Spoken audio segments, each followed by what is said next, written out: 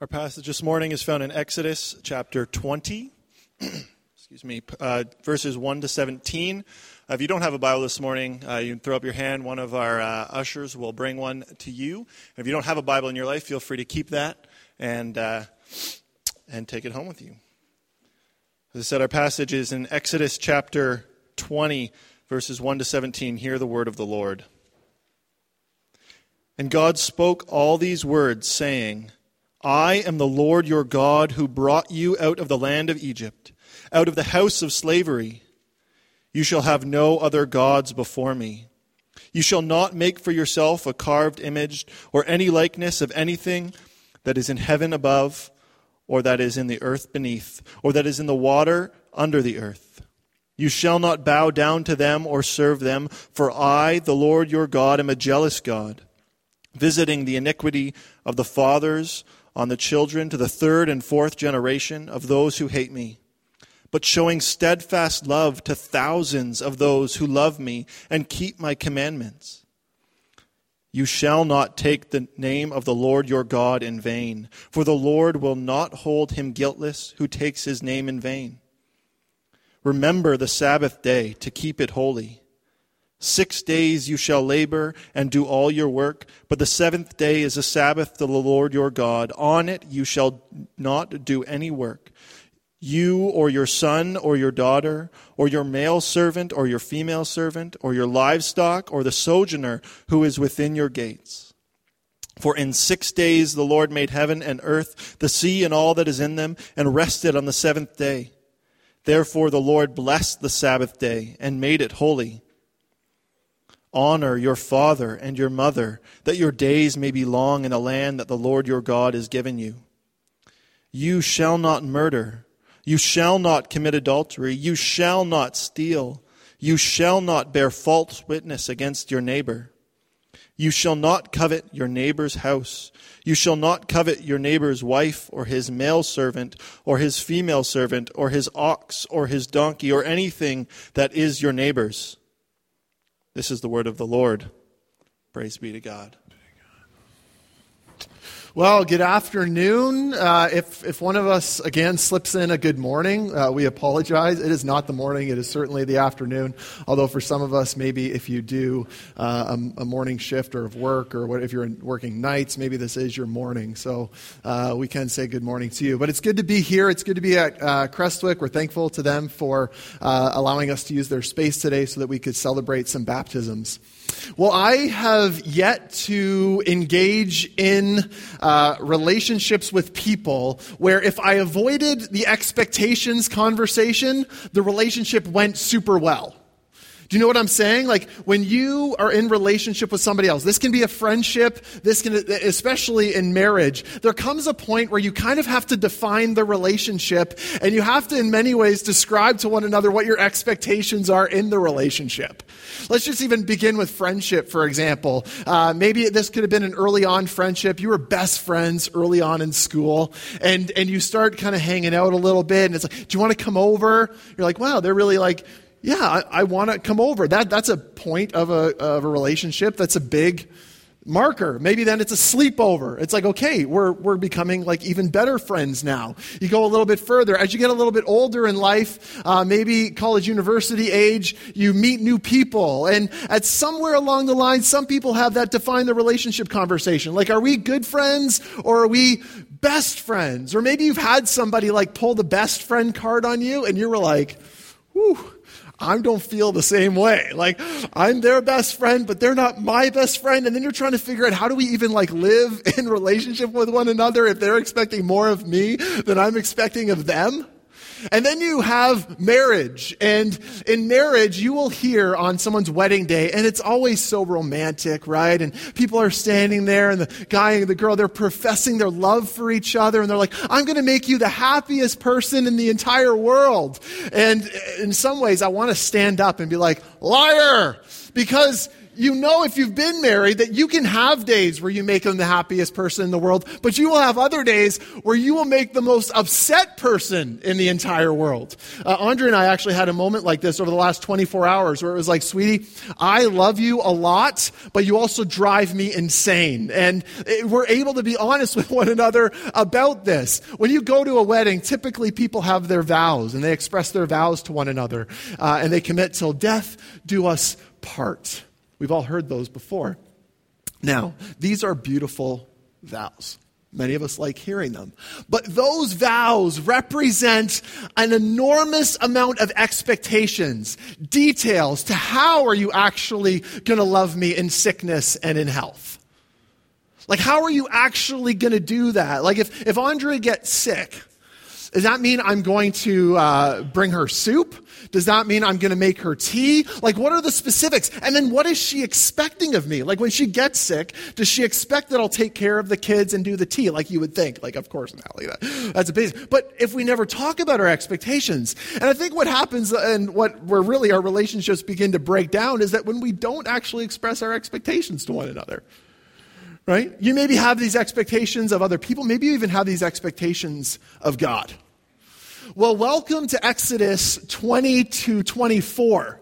And many people, when they get to this part of the Bible, when they get to Leviticus, they go, I'm out of here. Or maybe you're this year, you're like, you've set out January 1st, Bible in a year reading plan, you're jumping into Genesis, you're loving it. But what happens to so many people is they get to some of the intricate details of Exodus, Deuteronomy, and the law, and then they get to Leviticus, and they're just lost. They're like, what is this all about? This doesn't seem to apply to me at all. And if you were to have created the sermon outline, which I did for this entire series, you get to the passages we're at today, you read them through, and you kind of go, where are we going to go with this one?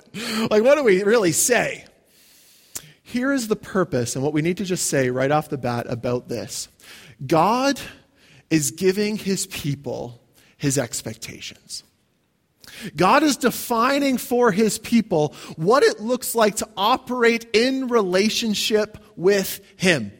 You see, in the very beginning of the scriptures in Genesis, God makes a promise to a man named Abraham. And he says, Abraham, I'm going to bless you. I'm going to make you a nation. Look at the sky, Abraham. See all those stars. That's how many descendants you're eventually going to have.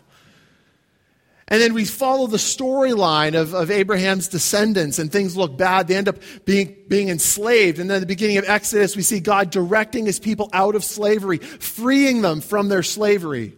It's kind of the big epic story that many of us know. And then in Exodus, you get part way in chapter 19, and God's people are now out of Egypt, and they're at this mountain, and God appears for them on the mountain. The mountain is shaking. They're freaking out. If anybody touches the mountain, they'll die. Like, it's a crazy passage.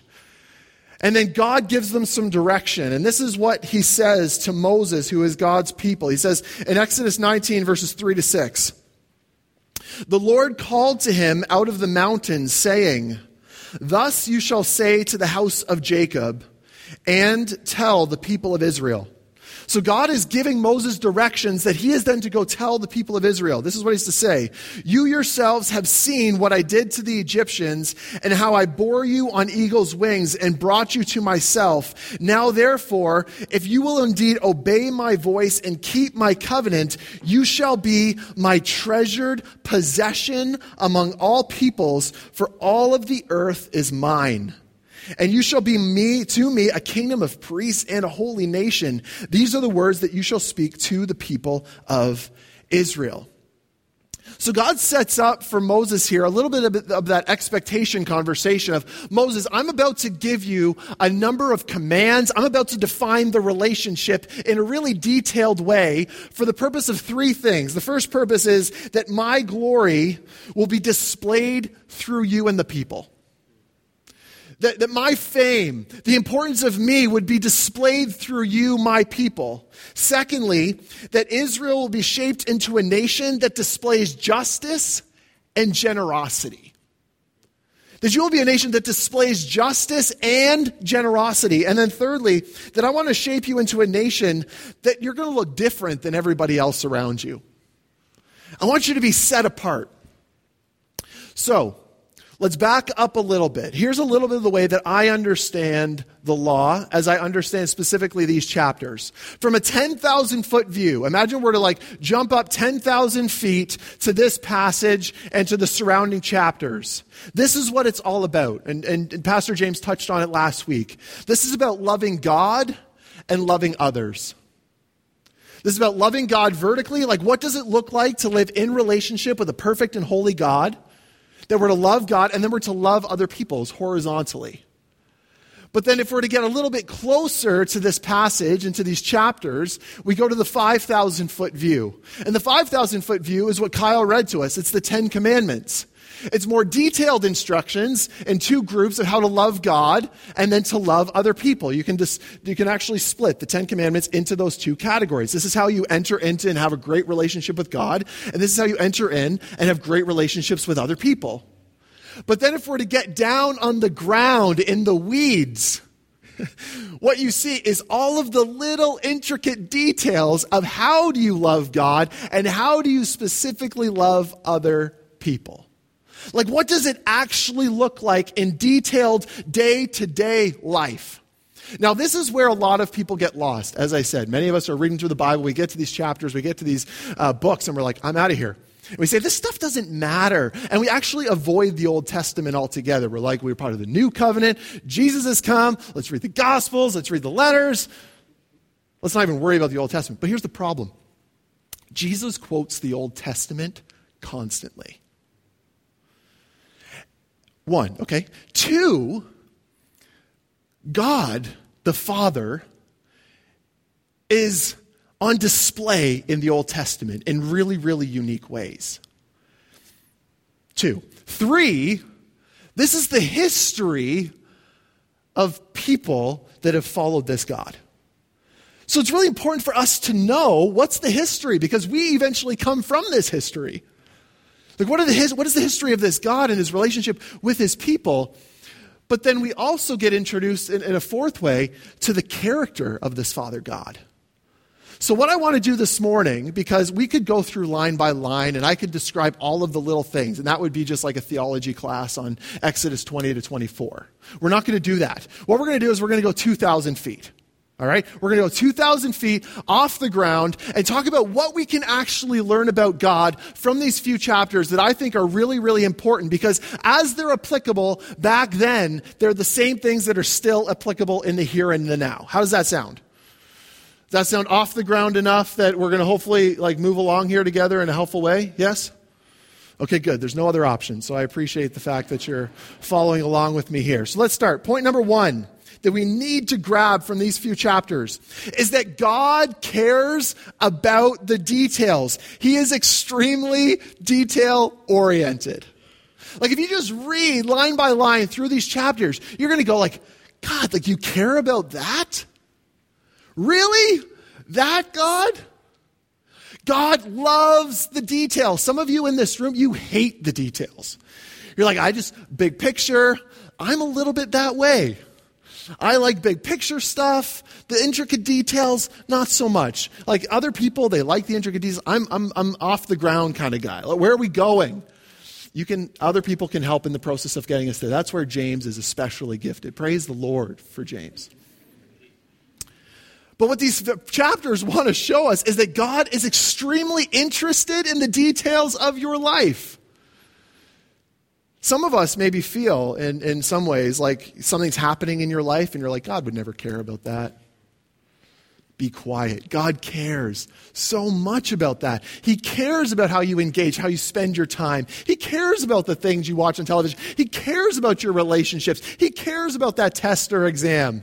He cares about your neighbors. He cares about the way you mow your lawn. It's his world. He loves the details of your life because he's your father. I love the details of my little boys' lives because I'm their father. I'm extremely detail-oriented when it comes to my kids. Nixon the other day said one of the cutest things he's probably ever said. Andre thought he was looking extra cute. He was sitting at the island, and Andre said, you know what, Nixon, you're looking really handsome today. And he stopped and looked over at her in his 27-month-year-old mindset and was like, yeah, Jazz cut it. Jazz is Andre's sister who cuts his hair. So he's already thinking like, yeah, I'm looking good. It's because Jazz cut my hair. Like, I like that. Some of you are like, that is like just really silly. That's cute, but like, who cares? I'm his father, so I intricately care about the details of his life. And God cares so much about his children's lives. But God also cares about the physical earth and all of its details. Here's Psalm 19, verse 1. The heavens declare the glory of God, and the sky above proclaims his handiwork. God also cares about every single human being and their form. Psalm 139 says, for you formed my inward parts. You knitted me together in my mother's womb. Jeremiah 1 verse 5, before I formed you in the womb, I knew you. And before you were born, I consecrated you. I appointed you a prophet to the nations. God knows you better than you know yourself. God knows you far more than any other human being on this earth will ever know you. He cares about the details of your life. Isn't that incredible? Like, just think about that. The God who created all that there is, if there is one, okay, I'm on the side that there is. If there is one, he cares about you. He cares about the details of your life. Like, that's mind-boggling, and he wants to be in relationship with you. That's crazy. Secondly, what these chapters tell us is that God cares deeply about the value of every human life because every human being is made in his image. So right off the bat, Christians, we need to care about the value of every single human life, not just the ones that we prefer to care about. Let's look at some examples from these passages. How about slaves? Exodus 21, verses 2 to 3. When you buy a Hebrew slave, he shall serve 6 years, and in the 7th he shall go out free for nothing. If he comes in single, he shall go out single. If he comes in married, then his wife shall go out with him. Now, some of us are like, slavery, the Bible, this is a different, historically context. This is completely different than the understanding of slavery that we now have nowadays. Slaves in this culture are more like contract workers. And so slavery is voluntary, it's temporary, it's civil, it's not oppressive nor racially based, and it has preserved the sanctity of the family. So when God is giving instruction, he's speaking to a culture in which slavery is different, and he's looking out for the value of the people that are being employed. So if you're an employer or if you are being employed, God cares deeply about the ways in which you are employed and the way that you employ others. Do people have rights? Do people have good vacation time? Are people compensated in the ways that they should be? These are all things that God cares deeply about. How about women? Exodus 21, verses 7 to 9. Again, there's some context here. I'll read you the verses. When a man sells his daughter as a slave, she shall not go out as the male slaves do. If she does not please her master, who has designated her to himself, then he shall let her be redeemed. He shall have no right to sell her to a foreign people, since he has broken faith with her. If he designates her for his son, he shall deal with her as with his daughter. So we could just spend like 40 minutes directly on this, but here's some historical context. If a father was selling his daughter, it was for the purpose of her well-being and her economical gain. So I'm selling my daughter, I'm going to sell her to a family where she could actually get ahead in life. Because if she remains in my own, remember, a contract worker, she actually could get further ahead. So what God is actually deeply showing us here is that God cares for women physically and emotionally, and he expects men to defend them and to treat them lovingly and with care. That's what God is showing us right here in the pages of Exodus. Women, can I not get an amen? Amen. Men, treat them well. They are God's daughters. How about the unborn? Posted this one on Facebook. Maybe some of you saw it. Exodus 21, verse 22. When men strive together and hit a pregnant woman so that her children come out, but there is no harm, the one who hit her shall surely be fined, as the woman's husband shall impose on him, and he shall pay as the judges determine. Again, we could spend more time, but notice this. The unborn child is considered a human being, which displays God's heart for the unborn. mother and child, as displayed here, are both valuable. Isn't that amazing? Exodus, coming to life. How about the refugee, widow, orphan, and economically marginalized or the poor? Exodus 22, verses 21 to 25. You shall not wrong a sojourner, that's an alien to your country, or oppress him, for you were sojourners in the land of Egypt. So don't oppress somebody who's an alien to your country because you were at one point an alien to another country. You shall not mistreat any widow or fatherless child. If you mistreat them and they cry out to me, I will surely hear their cry, and my wrath will burn. It's getting a little bit intense here. And I will kill you with the sword, and your wives shall become widows and your children fatherless. If you lend money to any of my people with you who is poor, you shall not be like a moneylender to him, and you shall not exact interest from him. Notice what God is telling us. God cares deeply for the down and out and identifies with the powerless, which is one, those he mentions here, but also you and with me. Because at one point we were the refugees. We are aliens to a perfect holy God. So God is saying, do you notice what's happening here? I mean, if you follow American politics at all, God seems to be displaying that he's both for the unborn, but he's also for the refugee. He's for everybody because he cares deeply of the value of every single human life, because every single human life is created in his image. How about enemies? Exodus 23, verses 4 to 5. If you meet your enemy's ox or his donkey going astray, maybe some of you guys are dog people. I'm not. If you meet your enemy's dog or his donkey has gone astray, you shall bring it back to him. If you see the donkey, of one who hates you lying down under its burden, you shall refrain from leaving him with it. You shall rescue it with him. What is God telling us about enemies? God cares about every human being, even if they're not your neighbor. We are to treat them as we want to be treated. Why? Because at one point, you and I were enemies of God. Yet he goes towards us and welcomes us in.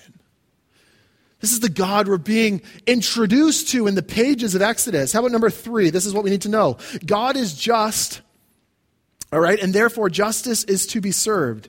As it relates to restitution and restoration, this is what Exodus 22, verse 5. If a man causes a field or vineyard to be grazed over, or lets his beast loose, and it feeds in another man's field, he shall make restitution from the best in his own field and in his own vineyard. This is what God's trying to tell us, okay? Because some of you are like, ox in my vineyard, what do I do with this?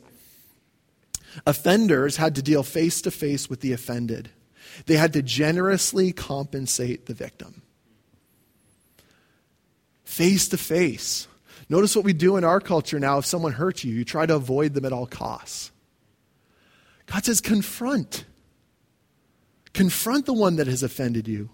The underlying principle of all of these things on restitution and restoration is that the punishment should fit the crime. Wrongdoers would be protected by examining their intent.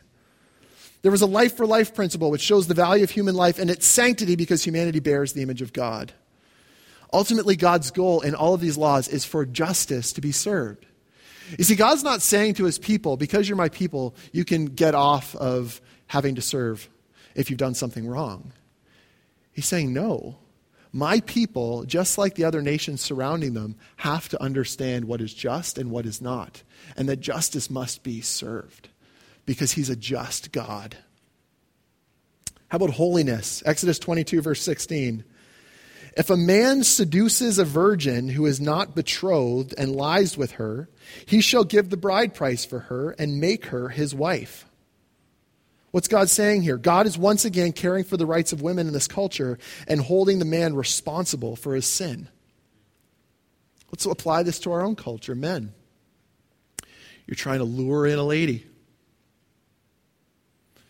You believe that, what can I do to get her to send me and expose pictures of herself to me, which is now what lots of people are doing. It's commonplace now. It's not like, that's just the random relationships. No, that's what's happening. That's how you start developing relationships with people now. So I'll seduce her. I'll send her a picture of myself. I'll get her to send a picture of me or of herself to me. Look what I got now. I'm going to expose this picture to the watching world. What God is saying is, if you seduce her, you're now responsible for her. Men, don't seduce unless you're willing to be responsible for them.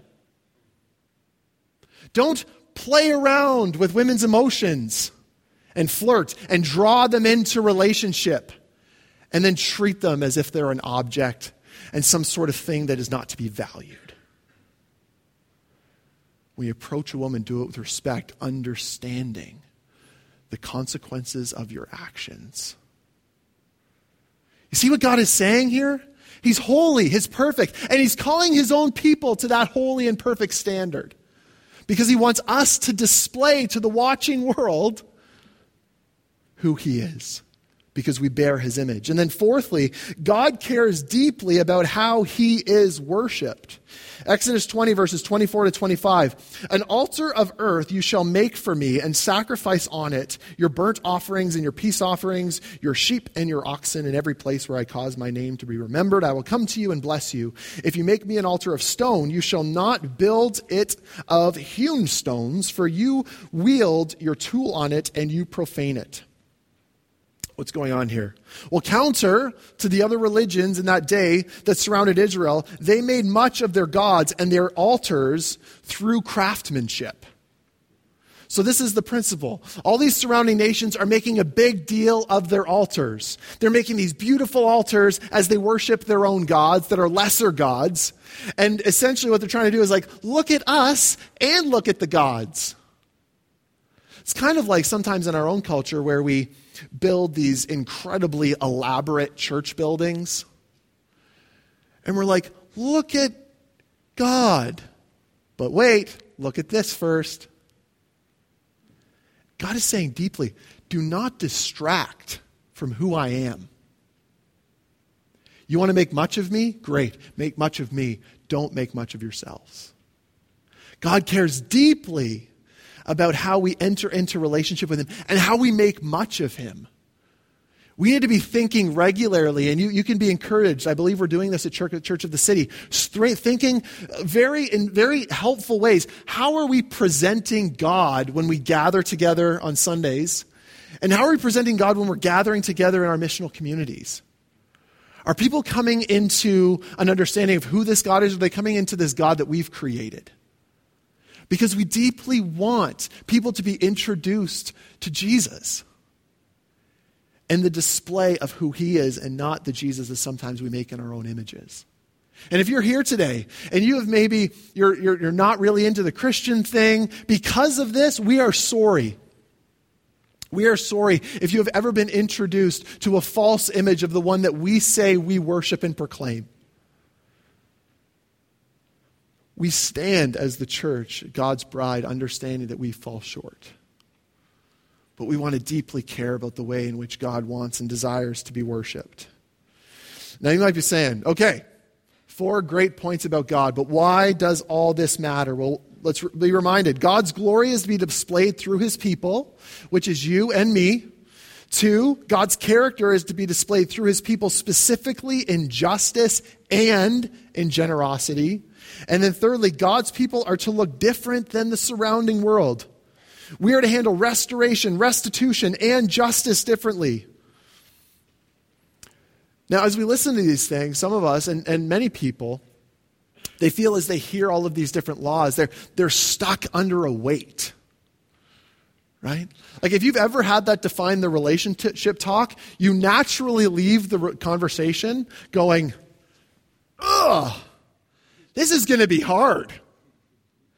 Every single romantic relationship and friendship relationship goes through this like infatuation phase where it's like, this person is amazing. They're like God's gift to humanity. Not just my school, humanity. They're beautiful.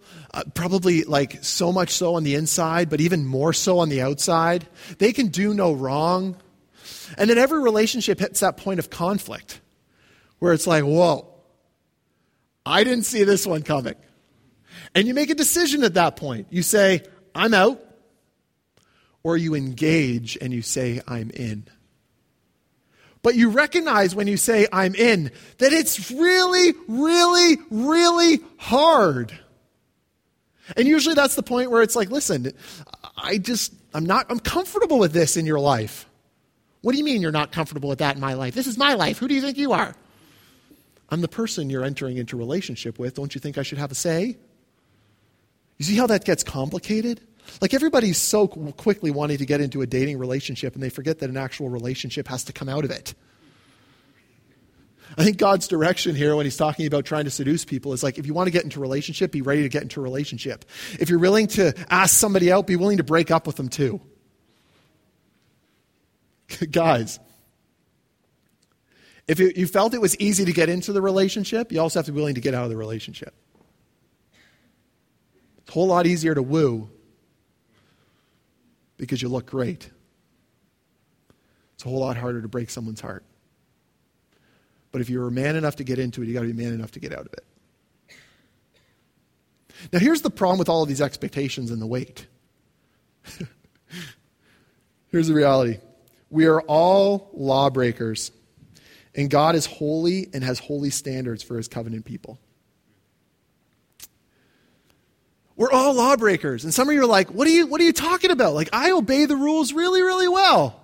Yeah, but get this. God just doesn't see your outside. He sees your inside, and he sees the prideful heart that's doing all of the right things out of selfish intentions and motives. And he says, you're offside too. So it's not enough to do good things. You have to do good things from a heart that's been changed by what he has done for you. And every single one of us in this room are lawbreakers. Every single one of us in this room should be reading this and go, I can't measure up. And what we see in the story of Exodus is a few chapters later, the children of Israel can't measure up. They actually begin to take some of these laws given and they begin worshiping a golden calf that they've created. This is the people that saw God part the Red Sea. This is the people that saw God in a cloud descend on a mountain and it was trembling like an earthquake. And they're suddenly like, let's go take all of our gold and make this really sweet calf out of it and let's use all the ways that we're to worship God and worship ourselves, essentially. Because we're all lawbreakers. None of us measure up. No matter who you think you are, no matter how many people you think you fooled, God sees your heart. And this is the incredibly pessimistic reality of Christianity. You're a lawbreaker. I'm a lawbreaker. We're all lawbreakers. But get this, we're all in the same playing field now. So you can't walk up to somebody and be like, yeah, I'm something. Or even pretend like you're something. Like look down on people with your eyes. Like you can just do studies on like nonverbal communication. And you hurt people with your nonverbal communication. And then you find out somebody's gotten hurt. And you're like, I didn't even say anything. Yeah, but it's the way you looked at them. But God sees that. He sees your heart. And we're all lawbreakers. And God is holy and has holy standards. And he's just. Which means that all of us should live apart from him forever because he's a perfect, holy, and just God. You see, what prevents people, one, from understanding the good news of Jesus is one, their sin and their tendency and their slavery to the sin. But then on the other side is a group of people that believe they're holy and good. And that will keep them from understanding the good news of Jesus just as much as the other side. So here's what we all need to hear, because God could have at this point said, you messed it up. I gave you the specifics. I gave you the details. I actually laid it out really plainly for you. And you messed up. Peace. God goes, creates another thing somewhere else. We don't know about that. He just exits the scene. But he does something radical. He says, I've created a people, and this people was designed and created to worship me, but they've chosen to walk in the other direction and honor and worship themselves. And rather than walking away, I'm going to walk back in. It's like in that relationship after infatuation, you get to reality. And some of you have been in relationships over and over and over again. People keep leaving. And so this God that says, no, I'm going to keep coming, you don't really understand it. Like, what do you mean? Maybe you're sitting in a relationship right now, a marital relationship, and you don't know if they're going to stay or go. You don't know if it's till death do us part. So the idea of a God that actually says forever to you is like, no, Can't do it. That triggers an aspect of me that's unhealthy. But this is what we need to understand is the truth that shakes the world. That should shake the world and should shake each and every single one of us, and is shaking the three people that are going to get up before all of us in a few minutes and say, I believe that good news. And I want people to know it. Not just us here, but I want the world to know it. And this is that truth. Here's the solution, is that God the Father sends Jesus, his Son, God himself, to save us. To live the life we could not live and die the death we should have died as our Savior, and lead us as our King in a new direction with the indwelling, empowering presence of the Holy Spirit. This is the good news of Jesus. That we're all lawbreakers, that none of us measure up, whether it's from righteous, prideful activity or from its broken, sinful activity. But the prideful activity is just as sinful as the other stuff. That is enough to keep us away from a perfect, holy God. And God says, no, I'm not going to exit. I'm going to enter back in. I'm going to enter myself back in my Son, Jesus. He's going to come to the earth, live the perfect life that you never could live, and then die in your place, be your substitute, have this enormous exchange happen so that you can spend eternity with me in perfect relationship. Oh, and by the way, I'm not just going to declare you perfect. I'm also going to give you myself, my Holy Spirit, who's going to come and live inside of you, and it's going to empower you to live in completely different ways. Some of us are sitting here and we believe the good news of the gospel, but we don't believe about the indwelling, empowering presence of the Holy Spirit. And you live your life and you're like, yeah, the truths are good, but you don't have an ongoing relationship with God. You don't know about his inner workings of him in your life. The Holy Spirit is there, but you're quenching the Holy Spirit. Andrea and I got Cade, this book, Halfway Herbert by Francis Chan, for Christmas. And Halfway Herbert is the story of a boy named Herbert who does everything halfway. He only brushes half of his teeth. He only does half of his schoolwork. When he's playing a soccer game, he kind of pays attention for part of the game, but then half of the time, he kind of like looks at the butterflies.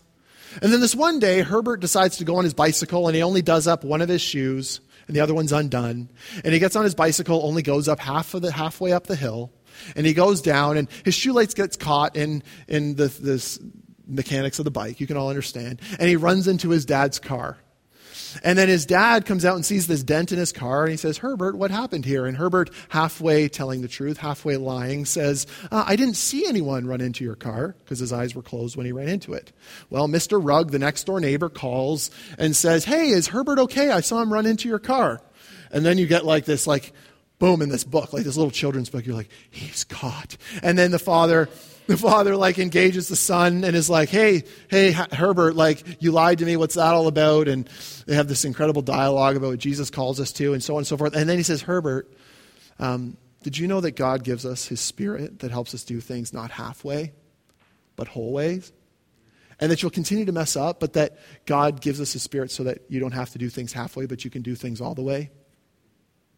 And Herbert's like, no, and he's filled with that shame. And then his dad continues to press in and say, no, he can do this in you. You can be different, Herbert. You don't have to live your life this way. And then Herbert says a prayer. And you read this prayer. It's like, God, I just need your strength every single day. And then he's not halfway Herbert anymore. He's all the way Herbert. And his whole hair is done, not just half of it. He brushes both ends of his mouth for his teeth. He doesn't have cavities anymore. It's a beautiful little story. The point being is that God just doesn't save you. He then empowers you. And he says, I don't just want you to now just go and do it because I've made a way. I want you to do it with me. And this is what we talked about all Advent season when it comes to our relationships with God. That God sent Jesus so that he could live in relationship with you and with me. And he's made a way through his Son, Jesus Christ. And that's what this Exodus text is trying to show us. You can't do it on your own. And it's a good thing that it's a covenant and not a contract, because a covenant is unending, it's unbinding, it's unbreaking. A contract says, as soon as you cross me, you're done. Covenant's forever. And we serve a covenant God forever. Love this quote from Charles Spurgeon. Be ever one of those whose manners are Christian, whose speech is like Jesus, whose conduct and conversation are so reminiscent of heaven that all who see you may know that you are the Savior's, recognizing in you his features of love and countenance and holiness. Be ever one of those whose manners are Christian. You see, we're to look differently. We're to lead the world in justice and generosity. And we're to display his glory. But we can't do that alone. We have to do that through the power of his Spirit. And he makes that possible through his Son, Jesus. You need to believe that. You need to believe that. Because if you don't, this is still a just God, and you're still a lawbreaker.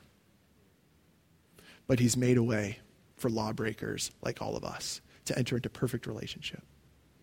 Let's pray. Heavenly Father, thank you for this time. God, I pray that we would recognize the depth of our brokenness, the depth of our law breaking, and that you would show us, God, what it means to be in relationship with a perfect and just and holy God, and that would change things. Thank you, God, that today we're going to get to experience that with 3 people who have declared that. God, I pray that today, God, if there's anyone in this room, they maybe have said that they believe that good news, but God, you are not fooled. God, you say faith without works is dead. So as we put our faith in the gospel, God, may it change our conduct. May it change our living. God, I pray that we would stand now and that we would sing, thanking this incredible God who loves us perfectly, that has entered into a relationship with us, not because of anything in us, but because of purely who you are. God, may we in our worship not worship the people that are playing, not even worship the way that they play their notes, but God, that we would purely just worship you. May we not be distracted. Remind us of who you are. God, I'm so excited that we get to be here together and we get to do that. Thank you. Amen.